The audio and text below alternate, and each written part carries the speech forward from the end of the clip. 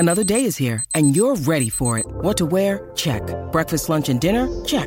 Planning for what's next and how to save for it? That's where Bank of America can help. For your financial to-dos, Bank of America has experts ready to help get you closer to your goals. Get started at one of our local financial centers or 24/7 in our mobile banking app. Find a location near you at bankofamerica.com/talktous. What would you like the power to do?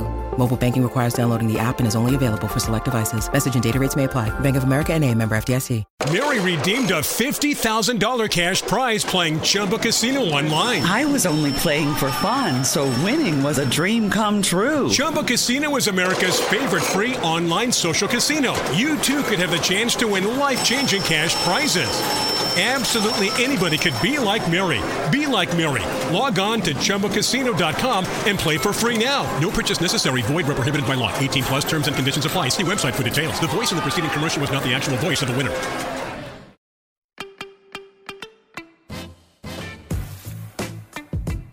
Hello and welcome in to another episode of The Hard Foul. I'm your host, Pearson Fowler, and with me, as always, from GamecockCentral.com is Colin Taylor. Now, Colin, this is The Hard Foul.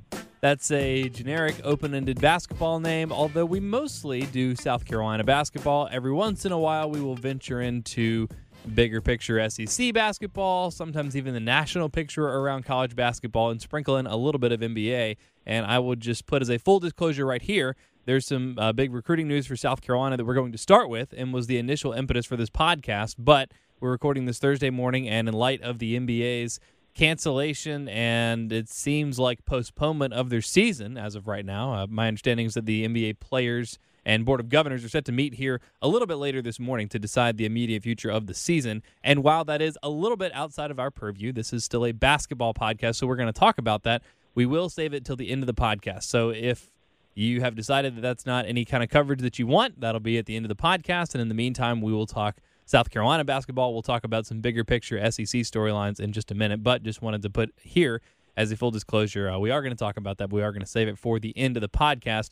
Colin, in the world of South Carolina, everything seems to have been going smoothly. You mentioned the basketball program is in an on-court phase, not quite starting the preseason, but doing a little bit more than just working out. Obviously, you do a lot of great football coverage. You have a piece up on the website right now on GamecockCentral.com about Luke Doty and what his role is going to be this season. So you're busy. College sports are back in full swing in terms of how we're talking about them. And while we're really looking forward to the season, it's just amazing. The recruiting never sleeps. Obviously, basketball a little farther away than football, so not hugely surprising to get some basketball recruiting news. And we don't do as much of that because there are just fewer spots, so fewer recruits to talk about in basketball. But yesterday, or actually it may have even been like the night before, because it was like at midnight or 1 a.m., very late, South Carolina got a big commitment from Carlos Williams, who's a 3-star small forward.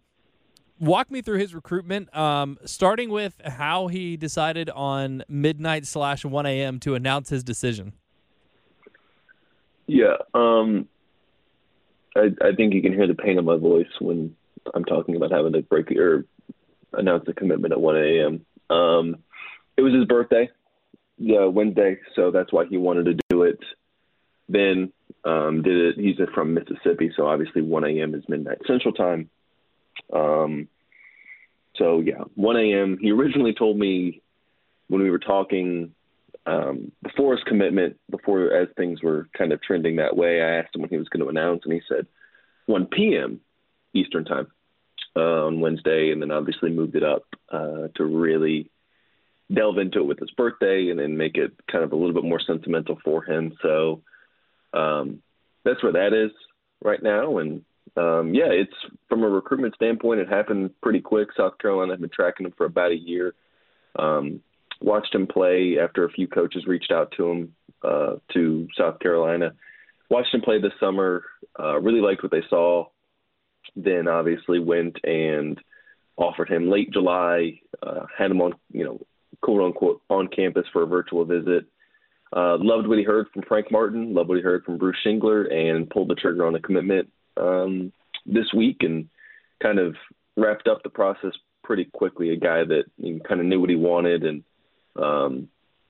moved on from there, yeah.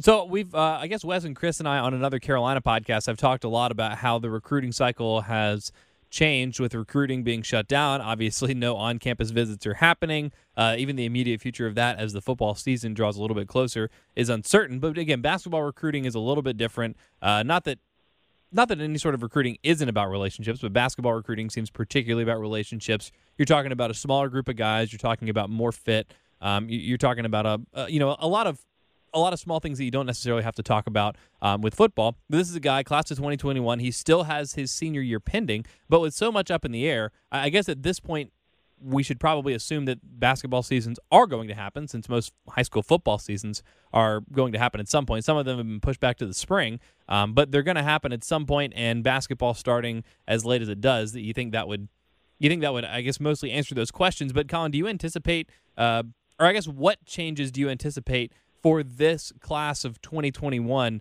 in general, in terms of what kind of impact the pandemic will have had on the class? Yeah, I think you're going to see, just in talking with some assistants in South Carolina, I did a piece right when quarantine started where I talked to Chuck Martin and Bruce Shingler about kind of how that's going to impact it. And, Chuck made a really good point that you're going to see a lot more guys potentially go to prep school for a year and reclassify, kind of do what Devin Carter did, going from the 2020 class to the 2021 class and getting another year of essentially kind of prep school ball, which is a little bit different than high school, but not quite college yet. So it's kind of a gap year, for lack of a better word, and where you can kind of hone your game a little bit. I could see guys doing a little bit of that. So for those of you who kind of don't know how the recruitment process works, is a lot of these guys play high school ball, which is somewhat important, but the real important piece in terms of recruitment is these live AAU periods where guys get out and go to all these different events with thousands of other kids, whether it's sponsored by Adidas, Nike, Under Armour, wherever, and they play on these circuits for the summer. And college coaches, it's a really easy way for college coaches to go out and watch 10, 12, 20 guys over the course of a weekend. And, it's easy to recruit that way and meet the people that, that are obviously involved in their recruitment, from their family, their coaches, whoever.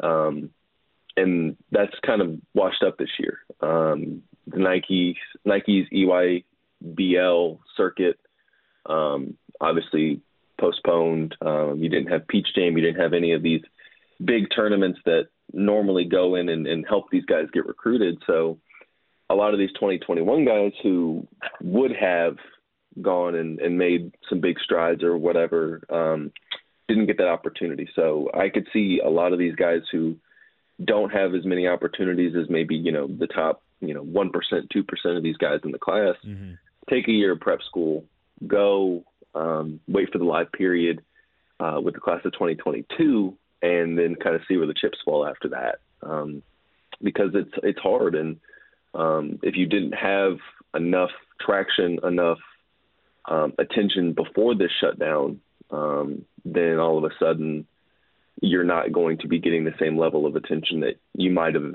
if everything kind of went off without a hitch.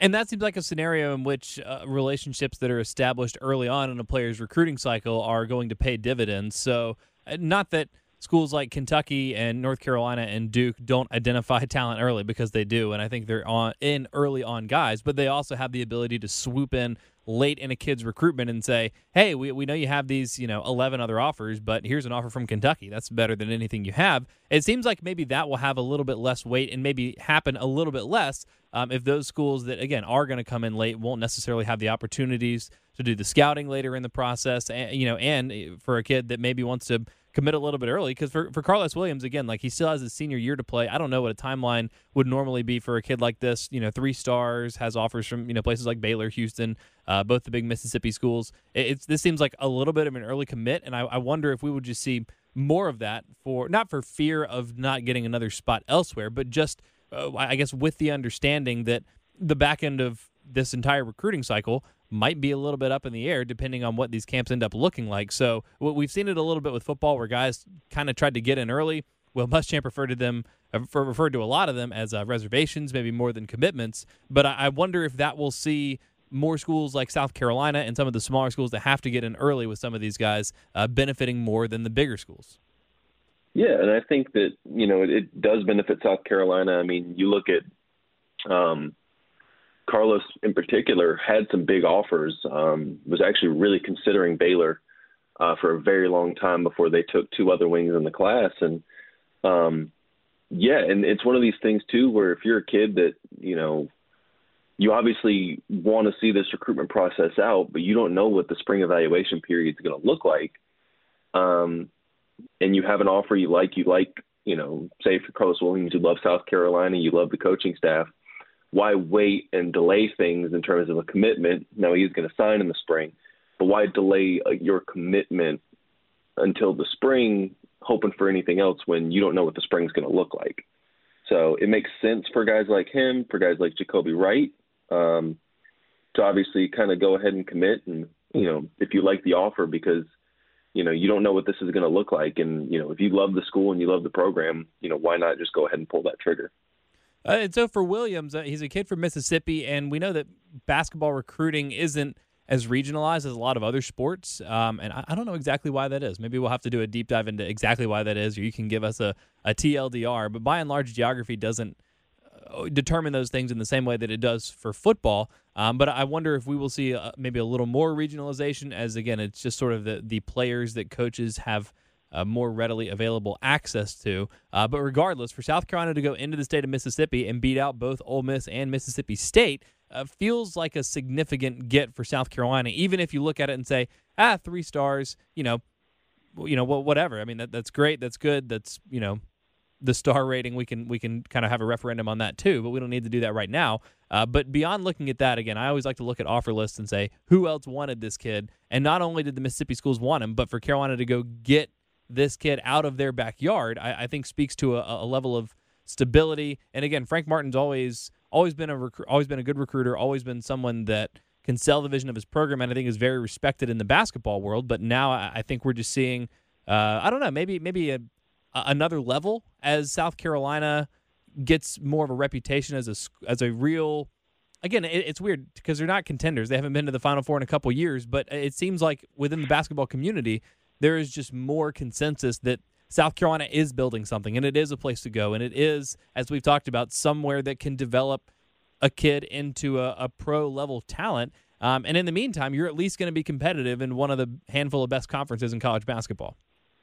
Yeah, I mean, you're not having to sell a vision anymore. I mean, when Frank first got here, you were around, you understood where that program was when he first took over. And the record kind of showed. And he really had to sell a vision at that point. He really had to sell, hey, come help us build something here, instead of, hey, come help us take the next step in terms of, consistently making the tournament. So, like when you're able to go into a recruit's home or now on these virtual visits and talk about graduation rate and talk about, getting education while also vying for an NCAA tournament spot and competing for, top 4 finishes in the SEC, which they've been doing for, a while now. It helps. And you're seeing that in recruiting. And you look back and, the 2018 class, probably one of Frank's best classes to date. 19, again, one of Frank's best classes to date. 2020 still obviously remains to be seen. 2021 still remains to be seen, but you have talent in those classes, and they're in with a lot more guys that have a lot of stars next to their name or have a pretty high number when it comes to their, national ranking.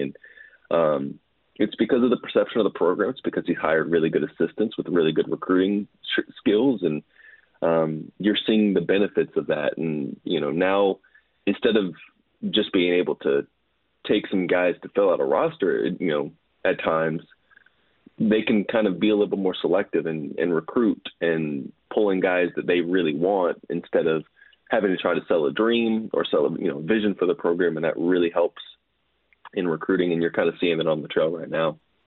And with all that said, Williams listed at 6'6", 230, again, still with a year of high school basketball to play, so he has another year to grow. I don't know how much taller he's going to get, and then, of course, once you get into a college weight program, you can really transform your body, but someone that already physically looks ready, looks ready to sort of play the part in that swingman 3, maybe 4 kind of role for South Carolina. So from the conversations that you've had and from what you've seen of Williams, what kind of player is South Carolina getting? Yeah, I mean, he's a guy that was described to me as the second best player in Mississippi right now, just in the entire state. And he's athletic. He can dribble the ball for a guy that's built like a damn SEC linebacker. I think 6'6", 238 pounds is what he is. So he dribbles the ball really well. His shot's coming around defensively. He's kind of where South Carolina wants him to be. They really, really like his game and think he can come in and make an impact early, but turn into one of those really, really good, like 4-year players to where you look up and as a sophomore, junior, senior, he's playing pretty pivotal minutes and playing them well. Mm-hmm. So they kind of like his upside too. They like his game where it is right now and kind of where it projects to be. And he's another guy that, yes, he had offers from Baylor and Houston and the Mississippi schools, but kind of underrated too because he didn't get this live period this summer to the extent that they would normally get it. So coaches weren't able to really get into a gym and watch him play, and that helped kind of keep him maybe a little bit under the radar compared to some other things. I know once South Carolina started showing interest, Texas A&M really started to try to get into the mix with him too, and yeah, it's one of those things where he's got a really good game, can dribble the ball well, can push the pace, can finish around the rim, get to the rim, which is important in Frank Martin's system, and a guy that they really kind of flew under the radar for a lot of other teams and took away from some of the big boys around him, which is a pretty big get for South Carolina. And I know I'm rambling, but we talk about others, you talk about in-state recruiting at South Carolina and, other schools coming into, South Carolina and pulling people away and out of state. But South Carolina just went into Mississippi and landed a recruit over Ole Miss and Mississippi State. So there's something to be said for that too. So I see 6'6", and I'm thinking 3'4", and you mentioned his handling ability. So I'm imagining a Keyshawn Bryant type. Now, obviously a little bit bigger than Bryant. I don't know what Bryant's listed at. Probably 210 maybe. I have no idea. It sounds like this guy's already a little bit bigger. Is it that level of handle, and does he have that kind of explosiveness, or is he going to be maybe more in the Justin Minaya mold with a little more bounce off the dribble? Probably a little bit. I would say a mixture of both. I don't think he's as explosive right now as Keyshawn Bryant was coming out of high school, but he's good. I mean, he's a guy that has some explosive dunks, probably a little bit more physical than Bryant, probably more in the mold there of Minaya, but a guy that can obviously do a lot of different things, and I think they're going to ask him to once he gets on campus. That's Carlos Williams, again, 3 stars, Baylor, Houston, Mississippi State, Ole Miss, class of 2021. I guess I'll ask you this, too, because I've been asking Wes and Chris this as it pertains to the football commits. I say that in air quotes because, again, Will Muschamp has said a lot of them, especially the ones that are earlier in the process, maybe a little more reservations than commits. But is this a pretty solid commitment from Williams? Yeah. I mean, I know he wants to wait till the spring, and I think he mentioned on Phil Kornbluth's show that it was because his grandfather passed away in April, so he wants to sign in April to kind of honor his memory. So that's kind of why he wants to wait. But, I mean, even he tweeted the other day, he said he's 120% committed to South Carolina. So I don't think I'm worried about his commitment right now. Obviously, when a guy waits, obviously you're worried about other schools kind of swooping in, but I'm not overtly worried about that right now. So there we go. If anything changes with Williams, we will certainly let you know right here on the podcast. I'm sure Colin Taylor will have it on GamecockCentral.com and his Twitter feed before we get a chance to even talk about it on here. So follow him there, read him there, and he'll have all the updates you need as it pertains to South Carolina basketball. Before we zoom out and talk a little SEC basketball, we talked last week just about South Carolina getting back on the court, workouts.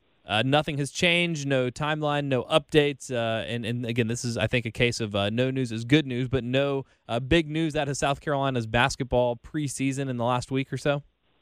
Not really. I mean, everything's kind of going off, and they're kind of getting ready to amp things up this week, and we should know more about kind of where things stand as the month ends and we get into September. Mm-hmm. Yeah, and I guess if the entire South Carolina basketball program had to shut down because of a coronavirus outbreak, we would know about it. So it's good that we don't know anything, because it means that probably has not happened. So again, we'll keep you posted on that, and especially once we get a clearer picture of what the schedule is going to look like, which Colin outlined the timeline for that in last week's podcast. So still probably a couple weeks off from that, but we'll keep you posted as soon as we find anything out. The big story in the SEC, and this is, I guess, been the big story for a while, or has been the big story before, but yesterday the NCAA came out and said that they have more evidence that Will Wade has paid ineligible players impermissible benefits. As many as 11 players were named. And, Colin, we've kind of gone through this entire story before. It's like almost a year ago, maybe even over a year ago at this point. The FBI was involved. They found a wiretap. So based on what you have learned in the last 24, 48 hours, what is new in the Will Wade saga from what we had already learned about a year ago? Nothing. I mean, I feel like you're reading this article and you're like, yeah, we knew all this stuff. I'm not shocked by it. I mean, when you have Will Wade on wiretaps saying, and excuse my language, but, we're going to make him a strong-ass offer, like, that leads you to believe that something nefarious was going on there, and now it looks like, we have more proof to be in the pudding. And not shocked. I think that this is something that's been kind of building for a while, and not shocked in one bit that Will Wade has been kind of caught up in this, because it feels like it's been a long time coming. Right, and I guess at the time I was like, well, this is bad news for him, and of course it was wait and see, because it was the FBI investigation, and the NCAA had to go through whatever its own protocols were.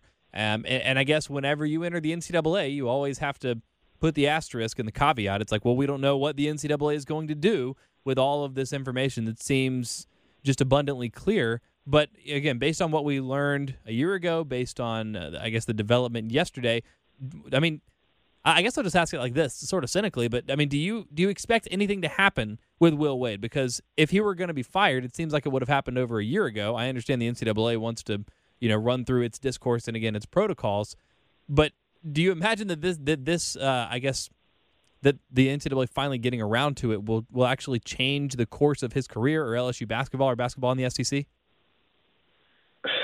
Remains to be seen. I mean, I've been saying for a while, it's really hard to see Will Wade keeping his job, yet here he is in Baton Rouge, still able to recruit and coach and do all this stuff. So who knows?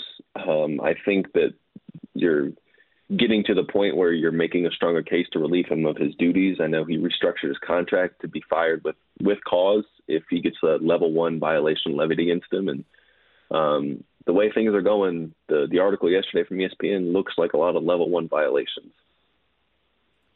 I just can't figure out why this has taken so long. Again, when you have all this on a wiretap, and again, I got an ESPN notification a couple days ago, and it was like, Will Wade had made impermissible payments to at least 11 recruits. I was like, didn't we already know this? And not only that, but like I don't know how extensive the investigation had to be if you have everything on a wiretap.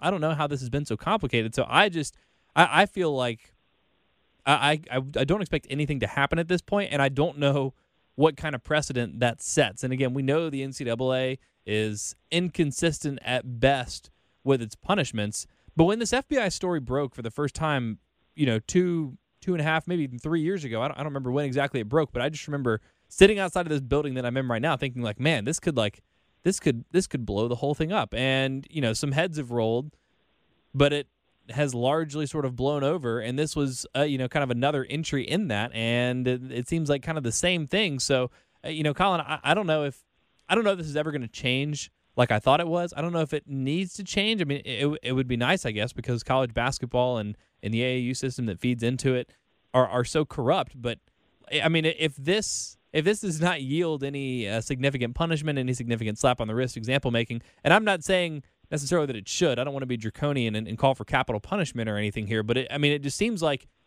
if nothing comes of this, then I just don't know what the point of even having the NCAA as an organizing body to try to keep these things from happening is anymore. Yeah, I mean, what's the saying? Like, the only thing a good 10-foot wall is good for is sales for 11-foot ladders. I mean, like, yeah. I mean, if you crack down on the way he's doing it, another coach is going to find another better way to do it and find a way to circumvent rules. It's been going on for years. It will continue to go on for years. And I know that's probably macabre of me to talk about, or, pessimistic, or, whatever you want to call it. But I mean, when it's been going on for the way it's been going on, and it's hard to see it changing unless, sweeping changes are made to either the NCAA or the AAU circuit or things like that. It's hard to see. And then don't get me wrong, there are great AAU coaches out there. I've met them. I talked to them. There are really good ones out there. But, one rotten apple can ruin the bunch. A few rotten apples can ruin the entire thing sometimes. And that's kind of where we are right now with the AAU circuit and the games and stuff like that. How will this impact recruiting? Because on the one hand, I imagine players will look at this and say, well, hey, there's some instability there. I don't want to go to a program that's, maybe going to get slapped with, all sorts of, punishments, reduction of scholarship, all these kinds of things. But on the other hand, word's getting around. It's like, hey, Will Wade's going to pay you, and if you're not going to get in trouble for it, maybe that's going to help LSU in the long run.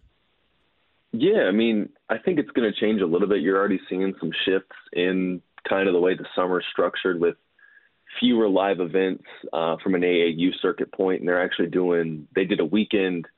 They would have done it this year if they obviously had a live period, but where you play with your high school team, where you play, in your home state with your high school team in kind of a jamboree situation over the summer, which gives coaches obviously a chance to go out and watch and do all this, stuff. And I think you might see a little bit more of that, more playing with your high school team, more playing kind of localized instead of flying to Vegas and, New York or Indianapolis or Georgia or wherever for a weekend. You might play with your high school team at a centralized location in the state or something like that to get a little bit more exposure there, and coaches can kind of divvy up how they go. So I think you're going to see some small tweaks. Things are kind of trending in that direction, and it'll be interesting to track as, more stuff comes out about Will Wade and kind of the AAU programs that are trying to capitalize on these kids in ways they probably shouldn't. So there are 353, is that the number, or 354 Division I college basketball programs?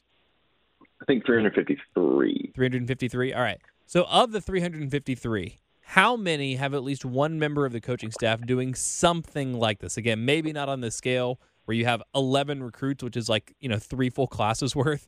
But we know that this is happening in a lot of places. Is it happening in 353 places? Is it happening in 300, or is it only happening in 53? Yeah, I'd probably tend to, fewer than most. But now if you ask me what percentage of the 353 have had coaches that have contemplated it, I would say a lot more. Yeah. Just because, there's so much pressure around it to win and to get, a lot of these coaches want to win these, recruiting battles and win recruiting, rankings and land as many top 50 or top 100 or 150 kids that, there is pressure to, offer this or that or the other, or listen to agents or, these AAU coaches or shoe companies. And there's pressure there. But I don't think a lot of the coaches are really, taking that next step and capitalizing on it. And it's a small percentage, I would think. And the problem is that you have this small percentage of top schools that are doing it that are going to ruin it for the rest of the bunch, because it's been so rampant in those,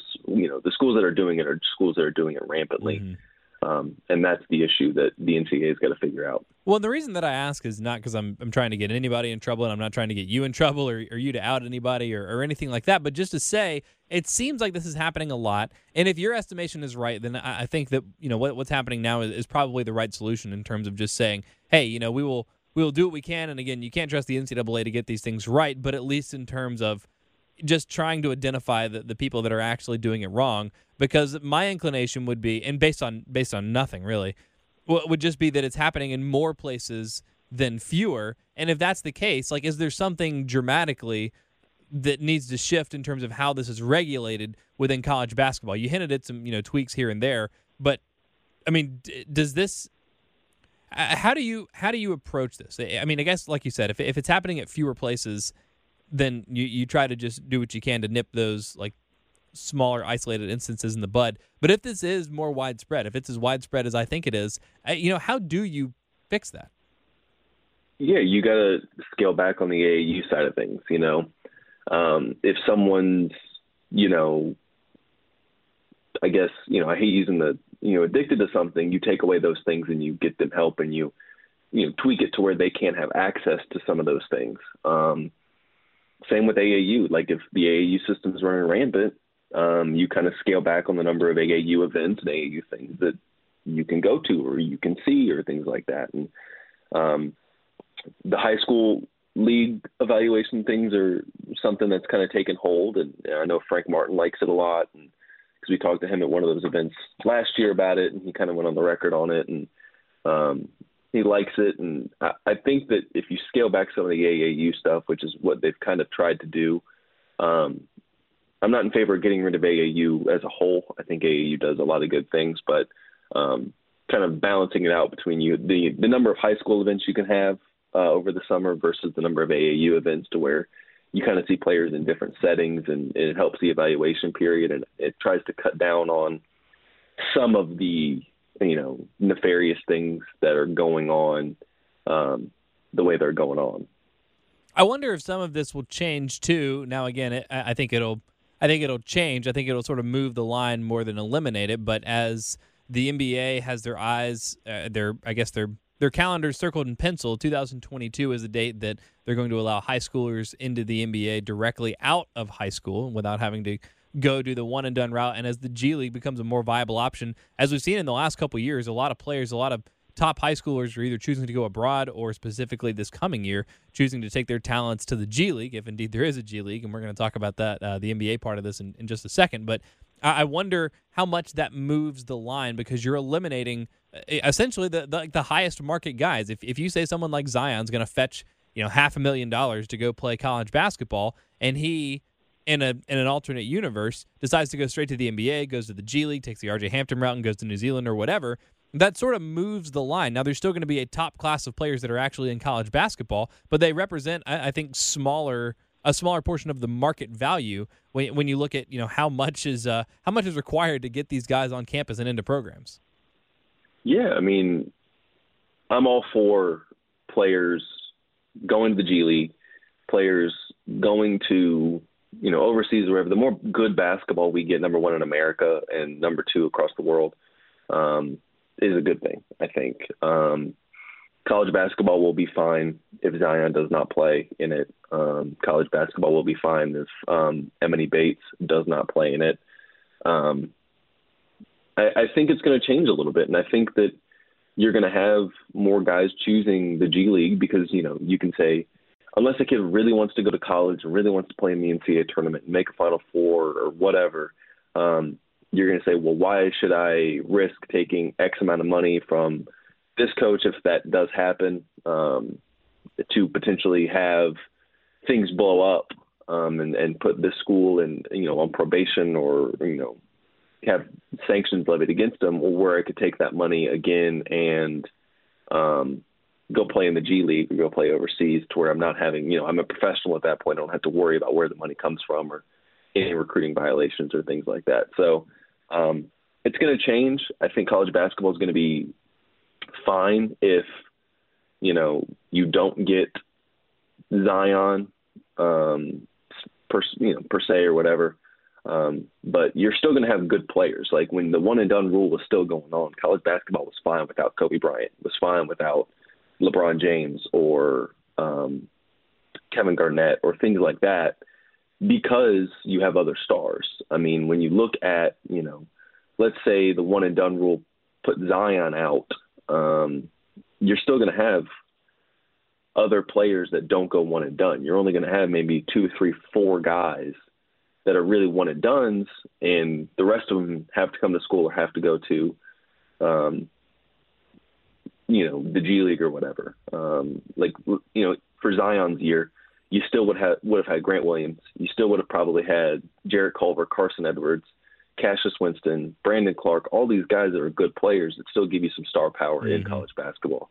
So I think that's going to be absolutely fine if things change the way where players go, where things, how things stand there. And that's always been my case. It's like I said, it's going to move the line, but you're still going to, someone's still going to be the best player in college basketball, and he's still going to be really good, and he's still probably going to have an NBA career. But if in the meantime what it means is we get a little more continuity, especially for the the more mid-sized programs. Was it Purdue a couple years ago that made the NCAA tournament and had 70 seniors on their team, and then the next year it's like, kind of back to square one. But it's a fun story, and you see teams that are built like that. I think, they play differently, and there's sort of a different feel to the game. And if we get a little more diversity and a few more of those programs to intersperse with, the teams that are just chock full of one and dones, or at least have one or two one and dones and then a couple of veterans around them, I think that's good for the game. So again, I think all this is going to start to change, even and this is a whole big tangent. We started talking about Will Wade, but even if nothing happens with Will Wade, I think some of these other things that are in motion with regards to the college basketball, the current state of college basketball in the NBA, will start to kind of to move and shift some of these things, and hopefully, I think for the better. But again, Will Wade, impermissible benefits, as many as 11 players. Again, I don't know how different I expect this to go this time. I guess the first time was the FBI. This is the NCAA, so the NCAA can actually do something, but what they actually do remains to be seen, and we'll continue to monitor that as sort of a developing story. Before we get out of here, as I mentioned at the top of the podcast, and I almost felt weird not starting with this because this is the biggest story in sports right now, but I said this is mostly a Carolina basketball podcast, so we do a little Carolina basketball, a little SEC, but as we sit here again recording on a Thursday morning, the NBA had 3 games scheduled for yesterday, all of which were boycotted by the players. I think it was basically started by the Bucks. The Bucks and the Magic were supposed to play at 4. This charge was led by the Milwaukee Bucks, and they said, we're not going to play this game as a boycott to try to bring attention to the continued racial injustices, particularly police brutality, all around the country in light of Jacob Blake's shooting in Wisconsin just a couple of days ago. The rest of the players on the rest of the teams that were supposed to play yesterday followed suit. Last night, the Lakers and Clippers agreed that they wanted to postpone the season while the other 28 teams, or I guess the other 14 teams that are currently involved in the playoffs, well, I guess fewer than that now because a couple have been eliminated, but the other teams said, no, we want to keep playing the season. And it makes sense, and this now becomes a very complicated issue, one that I expect to kind of come to a head here in the next couple of days, as again the NBA Board of Governors are set to meet a little bit later this morning, as are the NBA players and the Players Association. And I guess I said the playoff teams, but I guess all the teams would probably be involved in this if it gets to some sort of collective bargaining issue between the NBPA and the NBA Board of Governors. But Colin, this is in some ways a very clear and easy to define issue. The NBA players have a platform, and they're taking advantage of it to draw attention, again, to the racial injustices that are being perpetrated across the country right now, and saying, we have this platform, we feel like this will cause people to pay attention and to, I guess, try to affect a positive change that as yet has not been affected, clearly. But on the other hand, to me, it feels precarious because in some ways they are taking away their platform. And I wonder if playing the games, and I understand, having Black Lives Matter on the court and having different sayings, verbiages on the back of their jerseys in support of various movements, Black Lives Matter and related movements, I think there is a lot of power to that. But more than that, we saw just a couple nights ago, Doc Rivers, after the Clippers beat the Mavericks, he's in a media room. He's full of reporters, TV cameras, newspaper writers, blog writers, radio people, all sorts of people. He has a captive audience, more eyeballs on him than he will ever have, and he's able to use that platform to speak his mind. Said some, incredibly moving things, very emotional, very raw. Those things went viral. And I wonder if, I'm not saying that this is not well-intentioned, but I wonder if in the long term it would be more beneficial for the players to continue to use the platform that they have than to take away their platform, which I'm worried is what they're doing right now. Yeah, I mean, I watched Doc Rivers' comments yesterday. I watched the NBA on TNT's response to them that night. Kenny the Jet, man, he was phenomenal on Tuesday night talking about it, and obviously made a big move walking off set yesterday. And then Chris Webber's been pretty, he had some pretty strong words on Wednesday as the news was trickling out. And whether you agree with it or not, it's historic. Sports has kind of always been, you hear it all the time with, in wartime and during a pandemic and during fights for racial and social justice. Sports has been the distraction. Sports has been, for the most part, now I'm not saying sports and politics because they have, crossed paths for decades. But you hear it all the time about sports being the distraction from the regular world. This is the players coming out and saying we're not going to be the distraction anymore.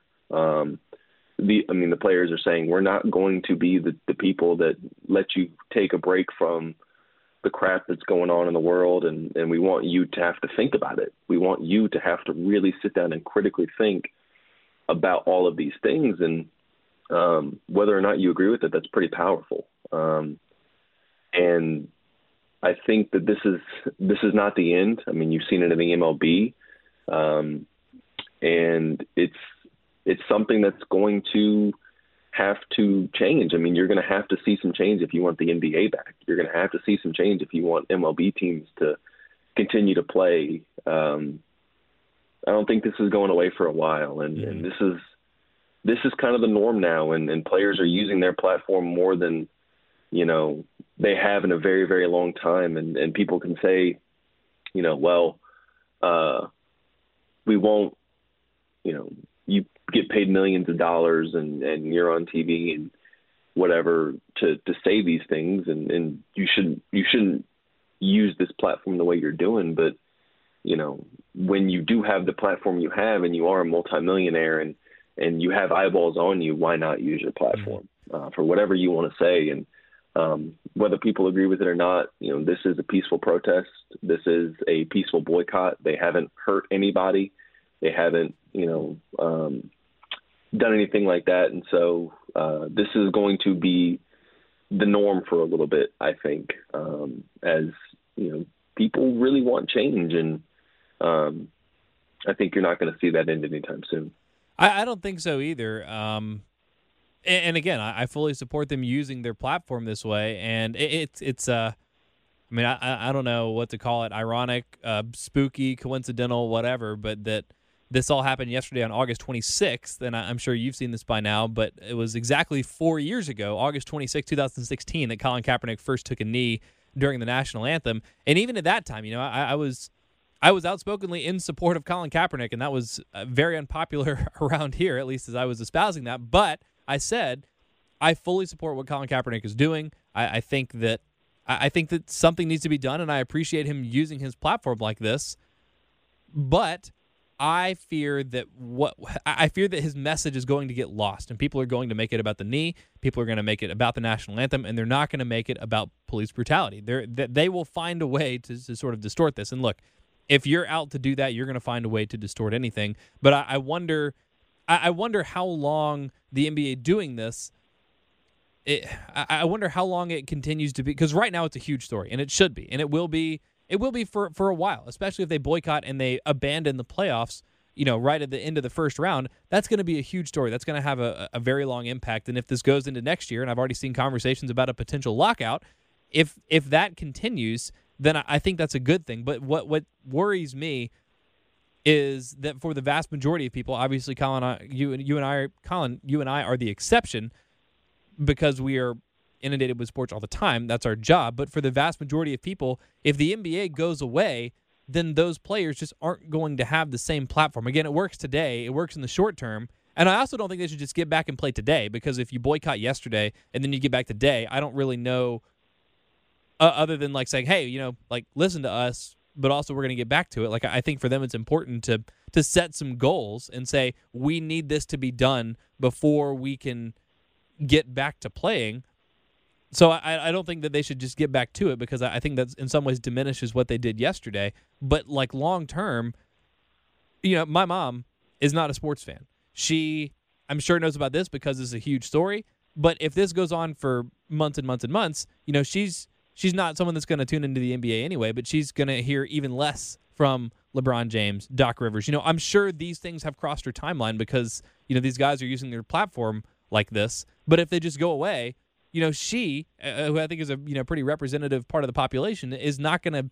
It just isn't going to get any of that content. Just isn't going to see any of their platform or any of what they're trying to do. So I think there's a delicate balancing act here. And again, it's really hard for me to sit up here, and I'm not going to criticize. I have an opinion, of course, but I mean this is not an experience that I can intelligently or empathetically speak about. Sympathetically, sure, but I mean I can't even pretend to understand the African American experience in the United States. So I'm not going to. I don't know. Look, when I think critically about it, I feel like there are a lot of opportunities here, and I don't know the best way to pursue those opportunities and the best way for the players to maximize their platform. But I would hate for this to get lost in a political conversation like Colin Kaepernick's protest did 4 years ago. Yeah, and I don't want it to get hijacked by anything on either side politically, where you have politicians trying to make it for their own gain either way. Left, right, center, who cares? I don't think this is a political issue. I want them to take some next steps. I know that the Bucks were tried to get on the phone or got through to the Wisconsin, attorney general and some high-ranking political officials in the state there, which is huge, to make their voices heard. And I think you're going to see more teams do that. And I think you're going to have to see more teams trying to, push legislation towards making things equitable, or, what they deem equitable for, Black people. And I think that shouldn't be politicized. I think that should just be, on either side politicized. And I don't think it should have been NBA players having to make that push. I think this should have been done by state legislators. I think this should have been done by whoever, to where the NBA didn't have to get involved. Mm-hmm. And I think, the NBA and the players are saying we can only do so much right now without, boycotting and going on strike. And, they've come out and said, well, now it's like, well, the kneeling wasn't enough. Putting, messages on the back of our jerseys wasn't enough. Putting Black Lives Matters on the court wasn't enough. What do we have to do to get people to listen to us and actually hear what we're trying to say? And this was the next logical step for them. And, you and I are both white. I'm not going to pretend to understand what it's like to be Black or a minority in this country. I have, friends that are minorities and friends that have talked to me about some of their experiences. And they vastly differ from what I'm doing, vastly different from the life that I got to live. And, that's why that's why Black people, that's why a lot of these minorities are standing up for, what they feel is right. And, I don't blame them for that, because the experience that I had and the experience you probably had are vastly different from the experiences that a lot of minorities and a lot of Black people in this country have had. Mm-hmm. Yeah, and again, I will never question the motives of anybody that is making this kind of stand, and at huge personal sacrifice. But that part, I think, additionally gets complicated, and I guess that's the last thing I'll say about it today. Just because, again, this is very raw, this is very new. I'm talking through this for the first time. I mean, I barely had time to wake up and work out and brush my teeth before I came in here and talked about this with you. So if I sound unintelligent or inarticulate, it's just, because I'm like really verbally processing this for the first time. But the other thing that I think needs to be examined, and that it sounds like the players and the owners are going to discuss this morning, and I'm sure into this afternoon, is for players like LeBron James, like Damian Lillard, like Giannis Antetokounmpo, any of those players that feel comfortable making the stance, Kawhi Leonard, Paul George, I imagine, spearheading the Clippers, essentially agreeing to postpone the season. It is easier for those guys because they're going to be just fine. They've made an unbelievable amount of money. They're still going to get their endorsement money, and they still have a platform. But for the vast majority of players in the NBA, we've talked a lot about PJ Dozier, who's finally coming into his own, who's sort of finding some solid footing with the Denver Nuggets. There are a lot of players in the NBA that really kind of fit that mold that A, won't have the platform if the NBA is not there to give them a platform, and B, can't necessarily afford to just say, hey, you know what, we're just going to take a couple years off in the prime of our career. Maybe they were going to, donate the money if they had it. Maybe they just, need that to live, but they don't have the same flexibility as the stars. And so I wonder what the resolution will be between sort of the upper class of players in the NBA in terms of earning and the lower class that are going to say, hey, we understand, we support this, and we think that, this is a well-intentioned protest and boycott, but at the end of the day, like, this is our living, and we need to maintain this. Yeah, and, I mean, Charles Barkley was kind of talking about it yesterday on TNT. I was listening to him, and he said that, this pandemic's been an inconvenience for him. It hasn't been bad because he's made a lot of money. He's made millions of dollars. He continues to make millions of dollars. He goes, this thing's really affected people. People have lost their jobs over this. And there are teams, I mean, like you mentioned, Kawhi, Paul George, Giannis, LeBron, Damian Lillard, CJ McCollum, all these guys have made their millions, have made money. They have things to fall back on if they don't play for the rest of the season or the rest of the year. If you're Chris Silva, you don't have that. You don't get, there's a time-sensitive element to this where players have to understand and especially the players that aren't making the millions, the multi-millions that they're going to make, that LeBron's going to make, have to know what the next steps are going to be because they have to go find a way to make money and find a way to support themselves and the lifestyles that they live. And it's going to be interesting. The next few days, the next few weeks are going to be very, very intriguing. Number one, to see what kind of change comes from this. If there's any legislation, if there's anything like that comes from this boycott, this protest, this strike, whatever you want to call it. And whether or not players can make money once the NBA comes back, whenever that might be, because there's some real life consequences if you don't return to playing. And there's some real life consequences if you do return to playing, in terms of your message and things like that. So I don't know what's next. I think Chris Webber said it yesterday when he was talking on TNT. He's like, I don't know what's next, and frankly, I don't care what's next. But you have to have some answers over the next day or two to really know kind of where things are headed with the NBA and what they're trying to do. Oh, man, I mean, just as everything has started to get back to normal, just in terms of our routines, in terms of what we're used to, and the NBA bubble was working fantastically, and the playoffs were amazingly entertaining. And just like with COVID-19, something more important takes precedence and reminds us of how fragile this is, of how delicate this balancing act all is. And again, like I support the players doing this, but I hope that they can. I hope that they can come together today or in the next couple days and put together a very specific vision of what they want to achieve, how they plan to achieve it, and again, what they can do, because this is a business, and they should use their platforms, but they also, have to consider all the other employees. There are 450 jobs. These are the 450 best basketball players in the country, or in the world, really, and the vast majority of them, rely on this. They rely on this. This is their job. There's a very, very, very small percentage at the top. But in a year that just never ceases to amaze me, Colin, it's been, I think, without a doubt, the hardest year of most people's lives. And for those of us that are lucky enough to get through that, and I don't say that at all ironically or tongue-in-cheek, for those of us that are lucky enough to get through 2020, it seems like maybe the long-term future, the long-term outcome of some of the most, horrible, uncomfortable conversations and moments that we've had globally, nationally, even locally.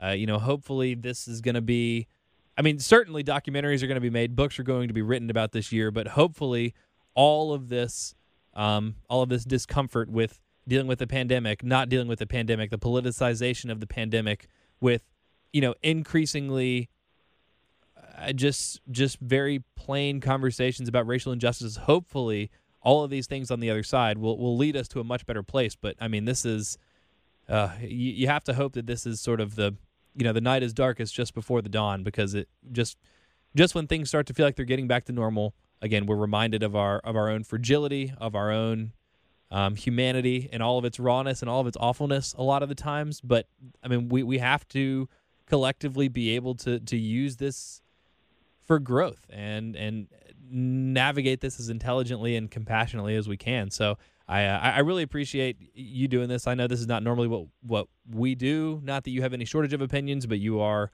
a reporter, and you have a duty to objectivity. And this is I don't know. I guess we've done this relatively objectively, but it's hard to not get emotional and to not incorporate our feelings into some of these things. So I know it's a little bit different for some of you listening than what we normally do. But Colin, I appreciate you always for your hard work as a reporter, and I appreciate your candor and your emotion in this and talking about something complicated like this.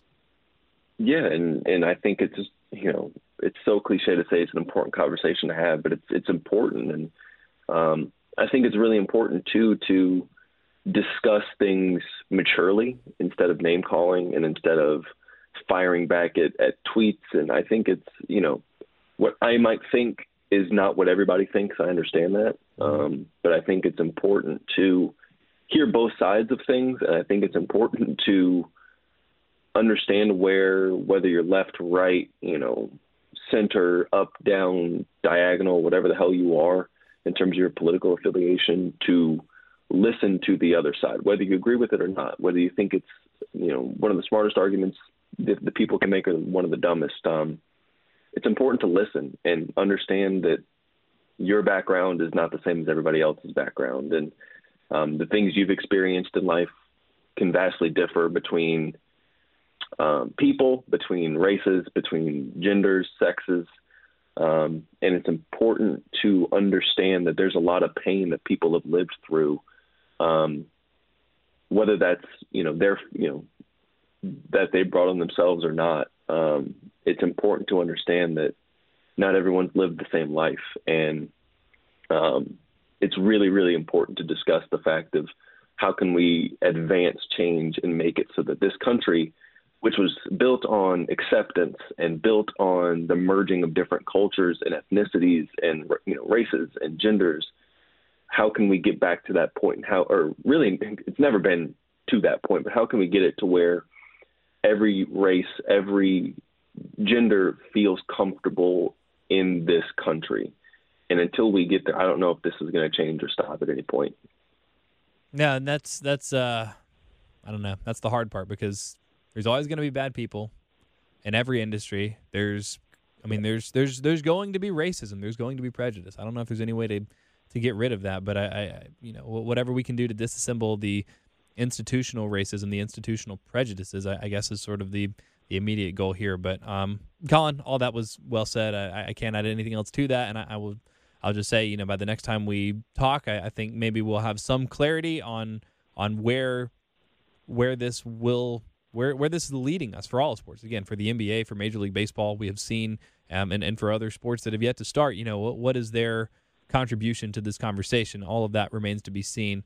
So we'll talk about it as soon as we get more clarity on it, and two, just to, I guess, return to where we started all this. Any more Carolina basketball as we get it here in the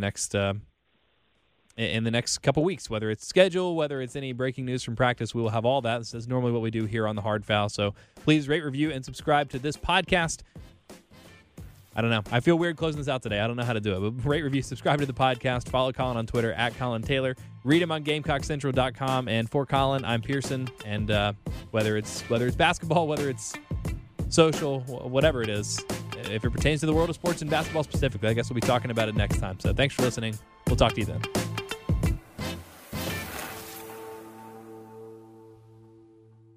Mary redeemed a $50,000 cash prize playing Chumba Casino online. I was only playing for fun, so winning was a dream come true. Chumba Casino is America's favorite free online social casino. You too could have the chance to win life-changing cash prizes.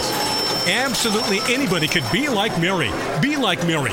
Log on to ChumbaCasino.com and play for free now. No purchase necessary. Void where prohibited by law. 18 plus terms and conditions apply. See website for details. The voice in the preceding commercial was not the actual voice of the winner. With the Lucky Land Slots, you can get lucky just about anywhere.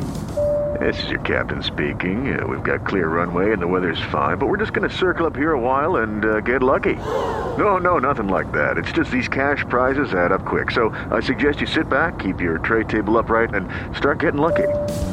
Play for free at LuckyLandSlots.com. Are you feeling lucky? No purchase necessary. Void where prohibited by law. 18+ terms and conditions apply. See website for details.